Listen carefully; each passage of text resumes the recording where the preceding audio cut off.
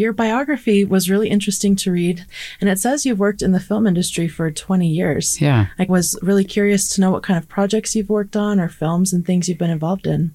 Yeah, so it's been pretty broad, the amount of things, different things that I've done.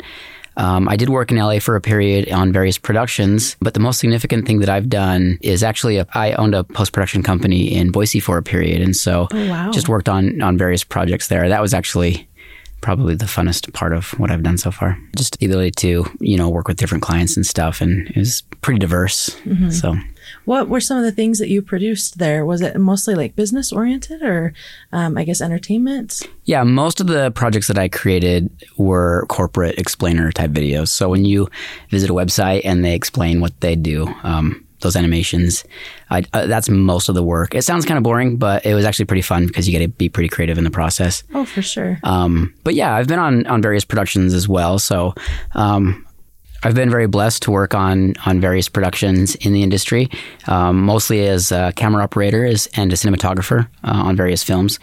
But really, the most joy has come from post-production. So a lot of animation, visual effects, color correction, stuff like that. And when you talk about animation, can you go a little bit more in depth about that? Yeah, so animation is kind of a broad term.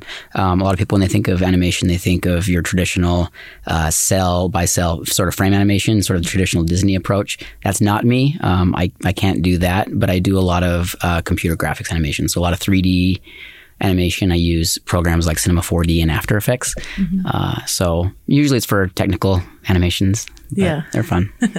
Does it relate directly to what you talk about in your devotional dress with the... composite? Yes. Yeah. That. So, yes. One of my favorite parts of animation and visual effects is this process called compositing. It also exists in still photography, where you take multiple images, put them together to make one unique image. And it exists in film too. So, in our visual effects, intensive environment where, Marvel films and stuff like that, it's all, it's compositing. They're just taking CG elements, combined with other elements to create something else. And so that's a really fun part for me, is just doing the post-production and compositing part of it. So. Yeah. Well, that's fabulous. And I am excited to ask a few more questions about how that's related to your experience with Lehi's Vision. But first, I wanted to hear a little bit more about how you came to BYU Idaho and kind of what your experience has been like here working as a faculty member. Totally. So everyone who works at BYU Idaho has sort of their unique path on how they got here. Mm-hmm. And mine isn't any different. I've had a lot of really awesome and unique life experiences. I couldn't have predicted coming to BYU Idaho, but now that I'm here, I definitely have testimony of the Lord's hand in me getting here, and I couldn't ask to be in a better situation or place. I love it here. And what is your official title then here? So my title is Media Creation Manager, and ultimately what that means is my team is responsible for creating the video and photography content for campus. Wow. And has that been what you've been doing this whole time while you were here, or did you start off in a different department or position? When I started at BYU Idaho, I was with AV Productions. And so that was more of the live video aspect of productions here. Yeah. Do you miss that at all, or are you happy where you're at? AV Productions is an awesome team. I was very blessed to work with them, and I actually still do work with them. My office is with them. A lot of people who haven't been on the production floor in the iCenter don't realize actually all that goes in to events such as devotional. There's a lot of hands behind the scenes doing some pretty awesome stuff. Moving on to your devotional talk, what was the process like coming up with the topic that you share? A lot of it's based on your personal experience as a professional, but there are also some, deeper gospel themes that you've been discovering over time. So was that a theme or a topic that you just had kind of at the top of your head when you were invited to give the Devo, or did it take you a while to find this topic?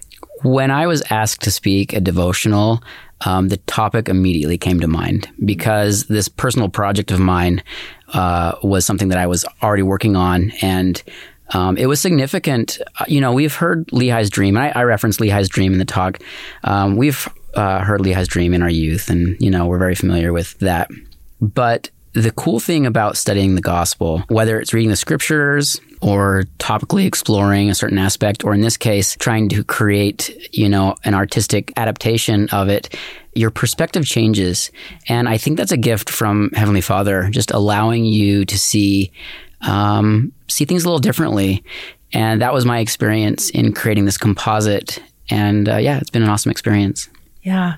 As you kept rereading Lehi's vision, and as you progressed throughout this project, you started thinking of different questions and things came to a new light for you.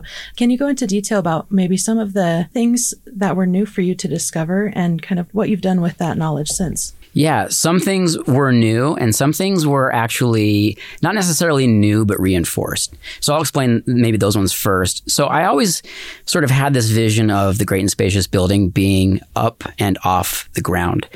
That's sort of how I kind of always understood it.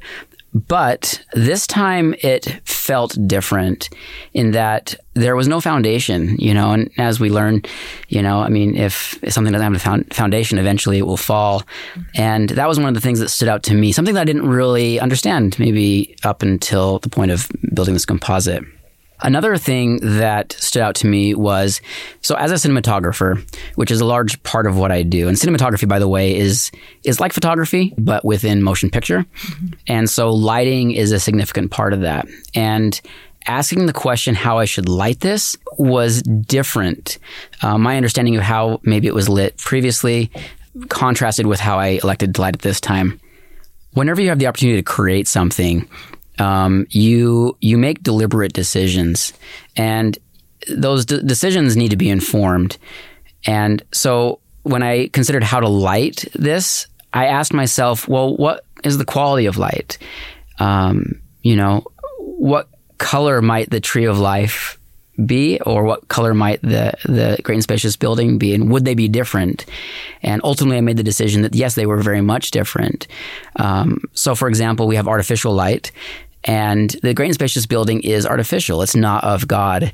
And so it needed to sort of glow artificially. Whereas the tree of life, should perhaps emulate something a little more natural, like the sun, and artificial light and the sun have different colors and different intensities. On the theme of light, somewhere in your address, you talk about how at times we might feel like we're in this dark place, that there's always some sort of, source of light, right? But it takes us a little bit of time to recognize it or to move towards it. Has there been a time in your life when you felt in that darkness, and what was the source of light that helped you move out of it? What did you do to I guess, get to a better place?